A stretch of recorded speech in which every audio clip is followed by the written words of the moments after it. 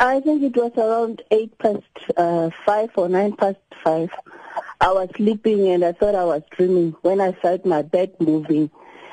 And I sat down, I listened. I heard in the cabinet the cups were moving. That's all I heard. And how long did this last for? A few minutes, and I woke up to wake my mom up and ask if she felt it, and she also felt it. Were you scared? Just a bit. Just a bit, hey. But you're all right now. Like that, but I'm okay now. No, that's good. And so there hasn't been any major damage on your side? No, none whatsoever. Amang Malaka, thank you so much for sharing that experience with us. And we speak now to John Kleynhans, who's in Stilfontein. Good morning, John. Good morning, Sakina. So what was your experience this morning?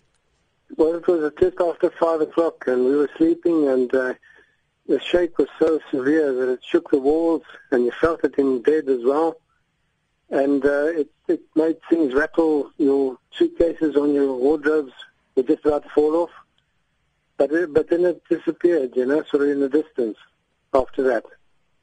So the area that you're in Stilfontein, you usually do have these tremors from time to time. Am I correct? Yes, we're right in the path. Actually, our house is in the pathway of the fault. So was this one worse than it normally is? Well, if you measure it somewhere around 6, I think we got it.